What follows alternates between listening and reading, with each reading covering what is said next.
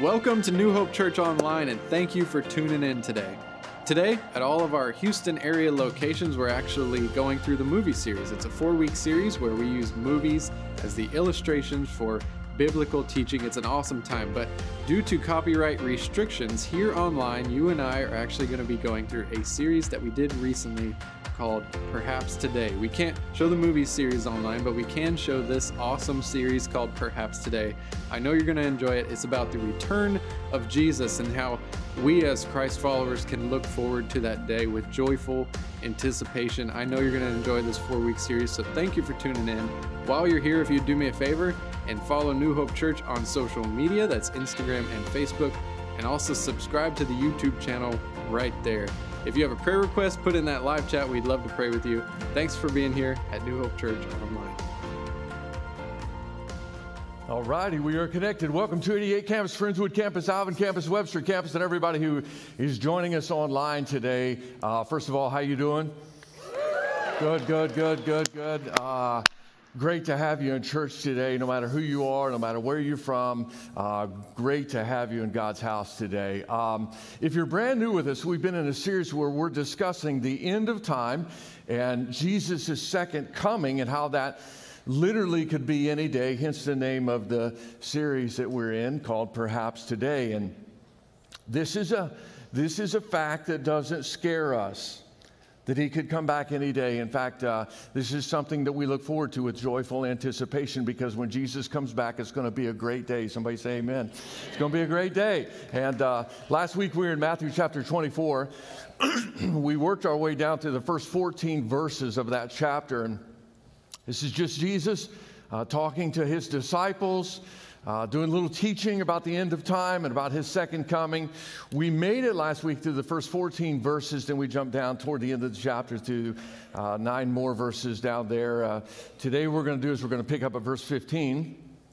What you're going to see in just a moment is like an exit sign from the road that we were on to go to other places in the Bible. I won't explain that now. We'll just do it in just a few moments. But once we get done with the sermon today, we're going to be taking communion together, something I'm very excited about and something that we have on the calendar every month now, back on the calendar. We're going post-pandemic now. Somebody say amen. We're going post-pandemic. It's going to be on the calendar now. Once a month, it's going to be available every single week at your campus. You can pick it up and you can take it. I remember his death, burial, and resurrection every single week if you would like to do that, and I would encourage you to do so. But so sometime between now and the end of the service, if you did not get a cup somehow when you came into the room at your campus, send a member of your family or your team out to get cups for you. And if you come back with like a bunch of donuts, then I'm going to know that you have strayed from your mission and have...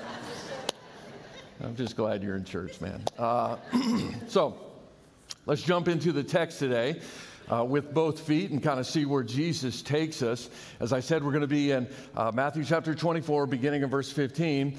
Jesus says, "So when you see standing in the holy place the abomination that causes desolation spoken of through the prophet Daniel, let the reader understand." And then he goes on, but we're going to stop right here for just a moment. Jesus in verse 15 mentions the book of Daniel. And if you're new to studying the Bible, that's a directional sign that we need to go there. Need to go there, see what he's talking about. So before we do go there, please note that the book of Daniel was written 500 plus years before Jesus was born in Bethlehem, before he came to the earth, okay? So 500 years BC, before Christ. He mentions here in Matthew 24, the abomination that causes desolation. Daniel mentions that same event or that same kind of person 3 different times. I've chosen one of those verses out of Daniel to read to you. But you can also find it here in 9:27 and 12:11. This is 11:31. "His armed forces will rise up to desecrate the temple fortress and will abolish the daily sacrifice. Then they will set up the abomination that causes desolation." Now, if you dig into most Bible commentaries, you're going to see that most believe that this is a direct reference from Daniel as to what happens in 156 BC, before Christ. So, did you hear me? 156 years before Christ, So BC, but also pre-Roman emperor days. And what happened then was a guy named Antiochus Epiphanes, along with his army, conquered Jerusalem and profaned the temple, going so far as many say to sacrifice a pig on the altar. And he wanted everybody to worship. He was looking for uniformity across his empire, and so he set up his pagan idols in the temple as well. And you can read about it in an article that I have included on the digital listening guide. If you don't know, there's a listening guide out there. It's got all the verses that we're talking about today and more verses. There's a link to an article about this event in 156 AD. And the reason we have it written up here instead of me handwriting it is actually somebody else typed this out, because last time I wrote it, if you were here, I wrote it wrong. And we sent people everywhere but the right place. And so from now on, they said they're going to take care of it for me, and I appreciate that. But if you go to that article and you read, they make a great, compelling case for Daniel's prophecy being all about this event in 156 AD or BC. But when Jesus talks about the abomination that causes desolation, he doesn't talk about it in past tense. He talks about it in future tense. Okay, which leads some to believe that he was talking about the destruction of the temple in 70 AD, which we went into in depth last week, and I'm not going to go there again. If you missed it, go back and watch it. But as you saw last week, not everything that Jesus mentioned about that came true in 70 AD. So that leads people, myself being one of those people, to believe that Jesus is saying that these events were a foreshadowing of the ultimate showdown that God would have, that Jesus would have with the greatest enemy of God's people, and that would be the Antichrist. And students of the Bible know that the Antichrist is the major player on Team Evil in end-of-world events. Now, John talks about him in the book of John, or in 1 John, but then John also wrote Revelation, and he doesn't use the name Antichrist in Revelation. He calls him the beast, and so many people believe the Antichrist is the same as the beast mentioned in Revelation, and Paul calls him the man of lawlessness in 2 Thessalonians. So again, for your personal study, I've included on the digital listening guide a short list of what kind of a leader he will be, along with the scriptures backing up those assertions. But a couple of examples here. The Bible says that he's going to be a charismatic leader, very charismatic. He's going to woo a lot of people to him. A lot of people are going to want to follow him because he is so charismatic. And the Bible also says that he's going to be good looking. That's what the Bible says, which eliminates most politicians. And thank you very much. Thank you. The Bible also says that he's going to be extremely effective. He's going to be effective, an effective leader, which eliminates the coach of the Dallas Cowboys. And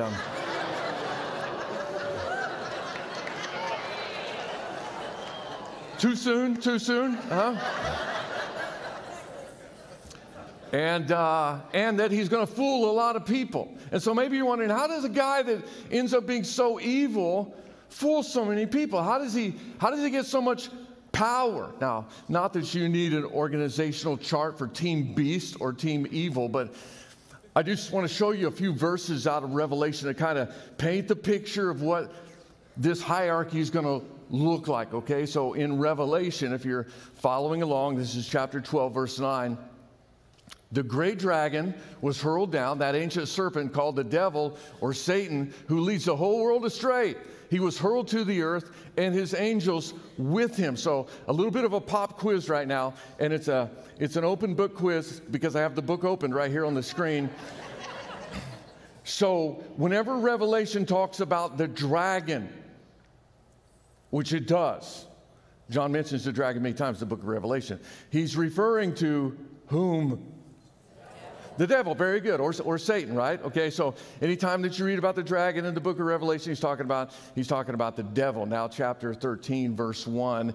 Remember, this is John writing. He's seeing this vision. God is giving him this vision of the end of time. And this is chapter 13, verse 1. The dragon, which would be who? The devil, stood on the shore of the sea, and I saw a beast coming up out of the sea. It had 10 horns and 7 heads, with 10 crowns on its horns, and on each head a blasphemous name. Now understand that this is not a person. I mean, this is a person. It's not a beast. It's an actual person. It's not a beast that's actually coming up out of the sea. This would be a reference to a land beyond the sea, okay? And he doesn't have 10 horns and 7 heads. These are all symbolic. Horns and heads represent governments or nations. So this is a reference to how this Antichrist or this beast or this guy is going to lead this coalition of nations and rulers. This is Team Beast, Team Evil. And he's going to lead them in this effort to try to destroy Israel and God's people, and ultimately try to do battle against Jesus in the Battle of Armageddon. And now verse 2. The dragon, which is who? The devil gave the beast his power and his throne and great authority. So Satan gives the Antichrist, the man of lawlessness, the beast, this pivotal player in end of world events, he gives him his power on this earth to just go nuts. And it's almost as if he starts off kind of slowly, maybe even looking like he's going to be somewhat of a good guy, but then somewhere along the line, he takes this massive evil turn and he unleashes all kinds of evil on the world. But I don't know if you know this, but people are drawn to power. People are drawn to power. And because this guy has great power, people are drawn to him. In fact, people worshiped him. This is verse 4. People worshiped the dragon because he'd given authority to the beast, and they also worshiped the beast, and they asked, who is like the beast? Who can wage war against it or against him? So people are literally worshiping this guy, this man of lawlessness, the Antichrist, the beast. By a show of hands, how many of you think that's a bad idea to worship the beast? Anybody think that's a bad idea in church? Okay, very good. So if you want to read about it, this last battle that because they're saying here, who's like the beast? Who can wage war against it? By the way, I have the answer to that. His name is Jesus, right? His name is Jesus. And this battle is described in Revelation chapter 19, verses 11 through 21. Revelation 19, verses 11 through 21. That's on the digital listening guide as well. But it says earlier that the beast or the Antichrist is riding on a white horse, because a lot of the things he does, he tries to fool people into thinking that he is the Messiah or that he is Jesus. But then the real Jesus shows up for this last battle, Revelation chapter 19, and he comes out of heaven on a white horse as well, as I like to call Air Horse One. He comes out of heaven and Bible says with the words of his mouth or with the breath of his mouth, he does battle, and boom, game over. Just to serve, end of the world, party in heaven, inside the gate and to the left. That's what's going to happen at that time. And now, obviously, people who have read any of these scriptures about the Antichrist or the beast or the man of lawlessness have questions. We have questions. We're like, is he alive right now? Do we know who it is? Do we know where he's coming from exactly? Have we seen him, but he's not gained popularity yet?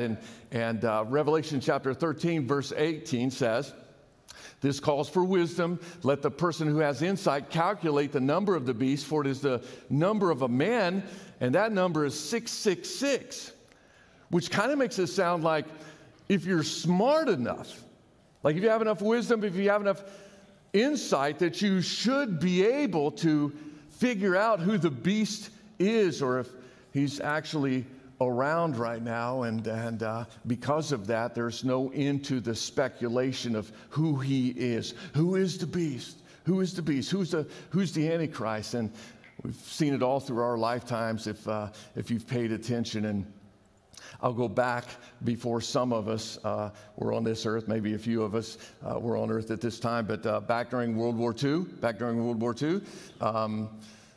many people believed, for quite obvious reasons, that Hitler was the Antichrist because he did so much damage to the Jewish people and led so many people astray, and obviously a very bad human being. But one of the cases made for Hitler being the Antichrist was his name, using numerology. Check this out. If you give the letter A the value of 100, and then you give the letter B the value of 101, letter C 102, and so forth, and you spell out his last name, Hitler, the letter H would have a value of 107, I would have a value of 108, T would be 119, and so forth, and you add up the value of the letters of his last name, and you get what? Can you guess? 666, absolutely, but newsflash, he wasn't the Antichrist. Now, very bad human being, and maybe an example to us, a good example of a bad person, bad example of a bad person who garnered the support of so many people and then led them in doing so much evil, but not the Antichrist. And then back when Ronald Reagan was around, there were a lot of people that thought that he was the Antichrist. Such a great orator, I guess, maybe a little bit good looking because he was a movie star, and lots of people thought that he was the Antichrist. But here's one of the big reasons that a lot of people thought he was the Antichrist. His middle name was Wilson. Wilson. And nothing wrong with Wilson. If your name's Wilson, welcome to church today. But Wilson has how many letters? 6. Ronald has how many letters? Reagan has how many letters? So you got 6, 6, 6. And so a lot of people were convinced that dude is the Antichrist. There it is. It's plain as day, 666. And there's one guy who had a book, and you can still, I looked the other day, it's still on Amazon. There's one used copy left on the planet of Ronald Reagan being the Antichrist. It's over $1,000 if you want to get it, but I wouldn't get it because it's not true. But he predicted in that book that in 2016, the U.S. was going to mint a coin with Ronald Reagan's picture on it. So it would have his image, the image of the beast, the mark of the beast, without which you could not buy or sell. And so he says this, better get a PayPal account or a debit card or you might starve. Seriously, that's an actual book excerpt. But again, newsflash, Ronald Reagan, not the Antichrist. During Barack Obama's presidency, there was constant chatter that he might be the Antichrist. And I even saw one video that made the case based on his name and lightning and falling from the sky and all that. And it actually, if you just, like all these things, it makes a little bit of sense, you know, enough to maybe make people think that what you're proposing could possibly be true. But also, and you can, if you're really, really bored, you can go on YouTube and search that. Is Barack Obama the Antichrist? There are still sermons out there. Still presentations from pastors, both black and white pastors, making the case that Barack Obama was the Antichrist. But I'm just going to let you in on a little secret today. He wasn't. Same thing with Donald Trump. A lot of people are like, man, he's so popular. He's so popular. He's got, look at all the people at his rallies. He must be the Antichrist. No, don't think so. In fact, every U.S. president in recent history, with the exception of Gerald Ford, and I don't know how Gerald got out of it, but every other, maybe it's the looks thing. I don't know, but I'm not. But every recent U.S. president has been on the suspect list for being the Antichrist. And it's not just presidents. As I mentioned last week, someone who is constantly talked about, and I watched another video about this morning. I guess get up way too early sometimes. But Mark Zuckerberg. Let's see, somebody could see this on YouTube and then cut out everything else and edit it out. Mark Zuckerberg is the Antichrist. And see, they could just cut that out and it would be me preaching that, but I don't. But a lot of people believe that he is, and here's why, and they have all kinds of reasons, but here's another one. If you don't know him, he's a Facebook guy. Facebook guy, he controls, or his people control, what over 1 billion people see each and every day. If you don't believe me, it's the truth, okay? And so people are like, well, here's how they make this connection. The devil is the prince of the power of the air. And people used to say that's the weather. The devil controls the weather, which I would agree on some days, but it doesn't make sense, the devil controlling the air. But now it is the devil controls what is aired, okay, what is out there. And Mark Zuckerberg, I mean, he controls what over 1 billion people scroll through their phones each and every night, and he could very much sway public opinion for or against anything or anyone he wanted, which, by the way, has happened to a certain extent on our social media platforms. But is he the Antichrist? I'm going to go out on a limb today and say he's a weird dude, but I don't think he's the Antichrist. But for those of us who've read the book of Revelation, there's going to be curiosity on this subject, always in the back of our minds. Who is it? Who is it? Who is it? Let me read some additional verses about him that link his coming to the world stage with the second coming of Christ, which is why we're looking at this today. 2 Thessalonians, this is the Apostle Paul writing to the church at Thessalonica. He says, concerning the coming of our Lord Jesus and our being gathered to him, we ask you, brothers and sisters, not to become easily unsettled or alarmed by the teaching allegedly coming from us, whether by a prophecy or by word of mouth or by letter, asserting that the day of the Lord has already come. Like, people are hearing, and they got questions now because someone's been saying, Jesus came back and you missed it. We'll talk about that when we get back to Matthew chapter 24, okay? Verse 3, don't let anyone deceive you in any way, for that day will not come until the rebellion occurs and the man of lawlessness is revealed, the man doomed to destruction. He will oppose and will exalt himself over everything that is called God or is worshipped, so that he sets himself up in God's temple, proclaiming himself to be God, which is a very similar scenario to what we've seen in the abomination that causes desolation prophesied in the book of Daniel, but also by Jesus in Matthew chapter 24. Don't you remember that when I was with you, I used to tell you all of these things, and now you know what is holding him back. So there's something holding him back, so that he may be revealed at the proper time. For the secret power of lawlessness is already at work, but the one who now holds it back will continue to do so until he is taken out of the way. So there's a power holding back the man of lawlessness. And this right here is one of the many reasons that people believe that Christians will be gone by the time that things get real bad. Because as the theory goes, the one who is holding back the beast from going absolutely crazy, the one who's holding it back is the Holy Spirit. Now, the Holy Spirit resides where? In us. In us. We are the temple of the Holy Spirit. And so for the Holy Spirit to be taken out of the way, believers have to be taken out of the way or gone. So will we be gone by the time the beast really gets going? I don't know. I don't know what that theory is correct or not. I wish I knew, but here's what I do know, what the Bible says, okay? So let's just keep reading the Bible. Verse 8. And then the lawless one will be revealed, whom the Lord Jesus will overthrow with the breath of his mouth and destroy by the splendor of his coming.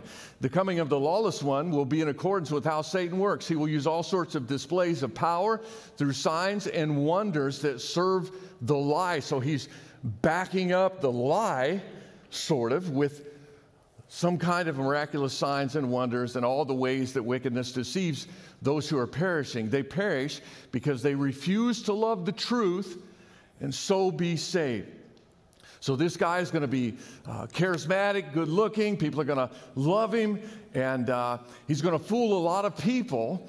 because he's going to pull off some sort of signs and wonders. But then there's going to be a moment when he cashes in all of those chips to get everybody to follow him in unleashing a time of evil.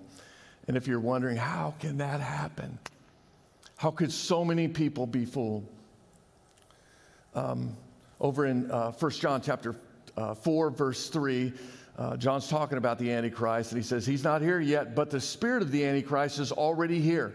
Spirit of the Antichrist is already here. And John said that a long time ago. But I'm just telling you that in my lifetime, and maybe you've noticed this too if you're paying attention, we've seen an increase in anti-Christian sort of bias, anti-Christ, anti-Christian bias. And now sin is celebrated, Christians are marginalized, Christian values are mocked. And it's all part of the setting up the climate for that day when, boom, evil is unleashed. Now let's go back to Matthew chapter 24. Let's go in at verse 21 and following. For then there will be great distress, unequaled from the beginning of the world until now, and never to be equaled again. If those days had not been cut short, no one would survive. But for the sake of the elect, those days will be shortened. How are those days shortened? Jesus comes back. He comes back. Now, I know we've all seen movies where, you know, there's a hero, and they introduce the hero at the beginning of the movie, and he's lovable, and we like him, or she. But then they introduce the villain, and the villain's terrible. And immediately, once the villain is introduced, we know what's going to happen. We know that there's going to be a showdown at the end of the movie. Are you tracking it with me? You know this, right? But the entire movie is like a build-up. The evil person keeps going deeper and deeper into their maniacal, diabolical, evil ways, unleashing their evil. And we're thinking, even if we're only 20 minutes into the movie, somebody needs to take that guy out. Come on, hero, take that guy out. Now you know what it's like to watch a movie with my wife. She's doing that the entire movie. Come on, somebody get him. And like, baby, we're only 10 minutes into this thing. You know, it's not going to happen yet. But here's the deal. That's where this whole thing is headed, to an ultimate showdown. But the winner's not in doubt. The winner of the ultimate showdown is Jesus. It's Jesus. He's going to come, and the battle's going to be over in no time with the word of his mouth. And people will recognize him as the King of Kings and Lord of Lords, and every knee will bow and every tongue will confess on that day, and we will rejoice. But still, I know that there's going to be some curiosity about who the Antichrist is. Who is he? Is he alive right now? Is he not yet in a position of power, but we may kind of be able to figure out who it is? Is the pastor wrong and it is Mark Zuckerberg?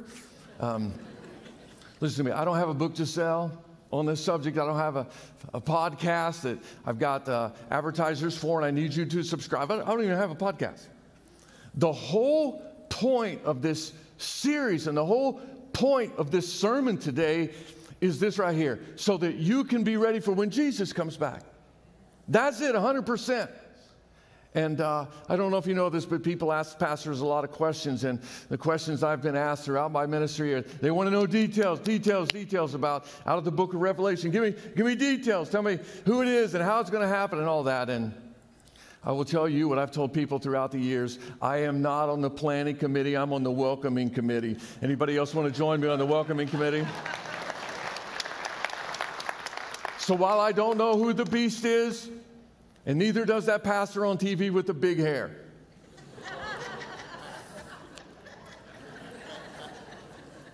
My apologies. I inadvertently described every pastor on TV. My bad. But I will say it's okay that we don't know who the beast is, or who the Antichrist is, or who the man of lawlessness is, because that's not the most important topic. Somebody say that's not the most important topic. The most important topic is knowing Jesus. In fact, listen to this. You can go to heaven without knowing who the Antichrist is, but you can't go to heaven without knowing Jesus. Knowing Jesus is all that matters.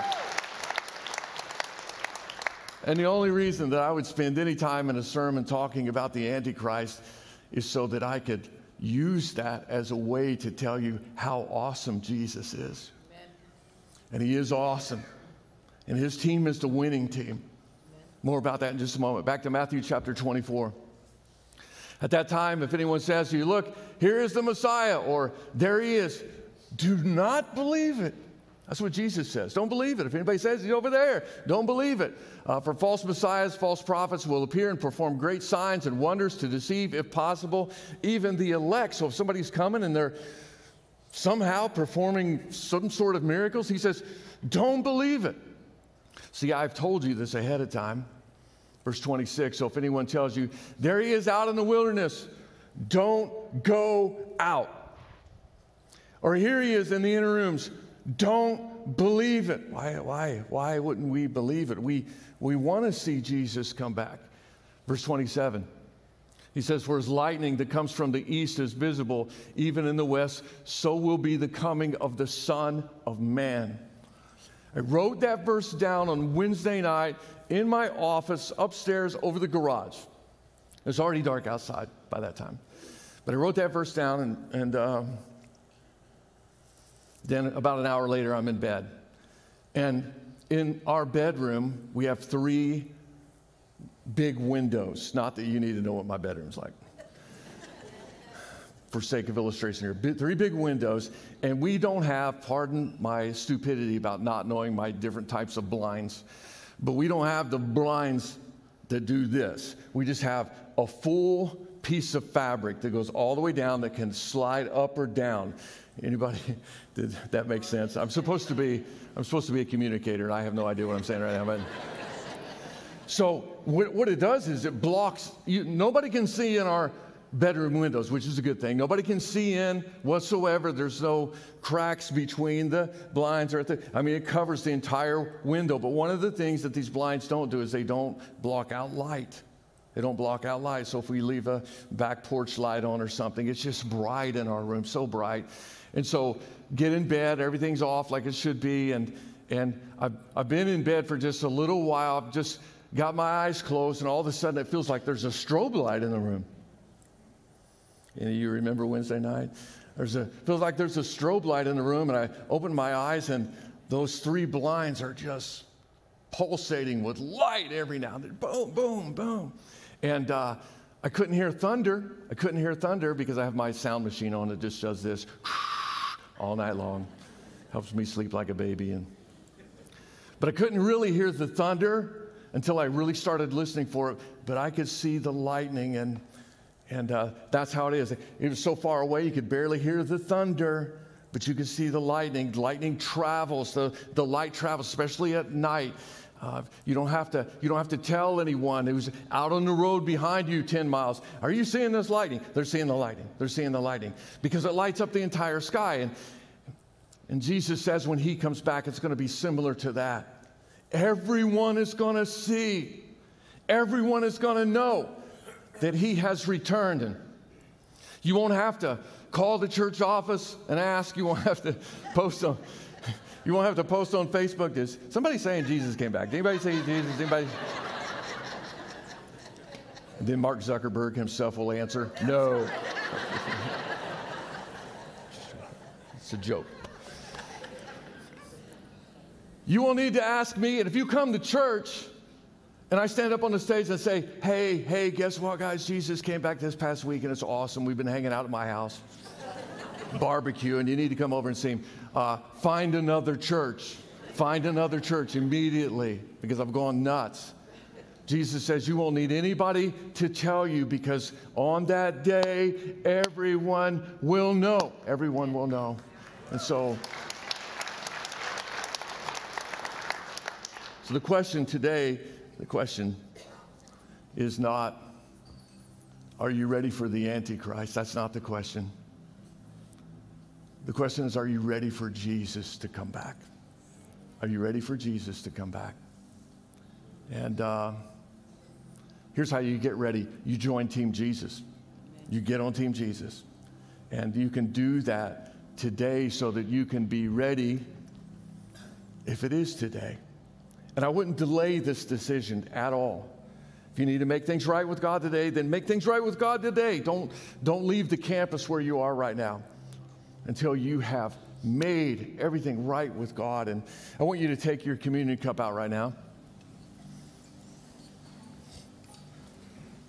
And go ahead and you can see on one side of it there's bread. Go ahead and open that up and get the piece of bread out. And then just hold the bread. And if you need a cup, maybe ushers at your campus can kind of walk around and look for folks raising up their hands.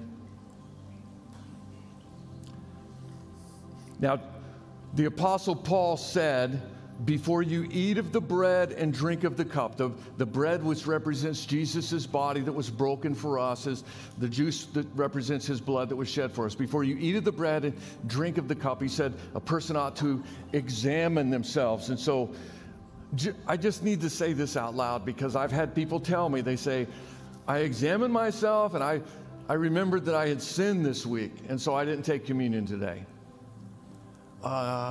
We've all sinned this week. Somebody say amen. Somebody say amen.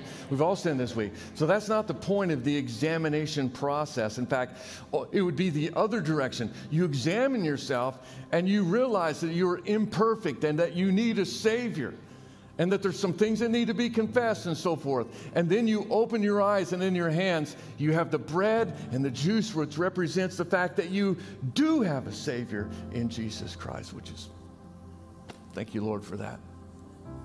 So let's just take a few moments at all of our campuses, every head bowed, every eye closed. Let the Holy Spirit help you with this examination time. If He brings to mind something that you need to confess, then silently between you and Him, you confess it. If you're outside of Christ today and you're not on Team Jesus, you can join Team Jesus right now by accepting what He's done for you on the cross of Calvary, by placing your faith in Him. But don't let this precious, awesome moment pass without making things right with God.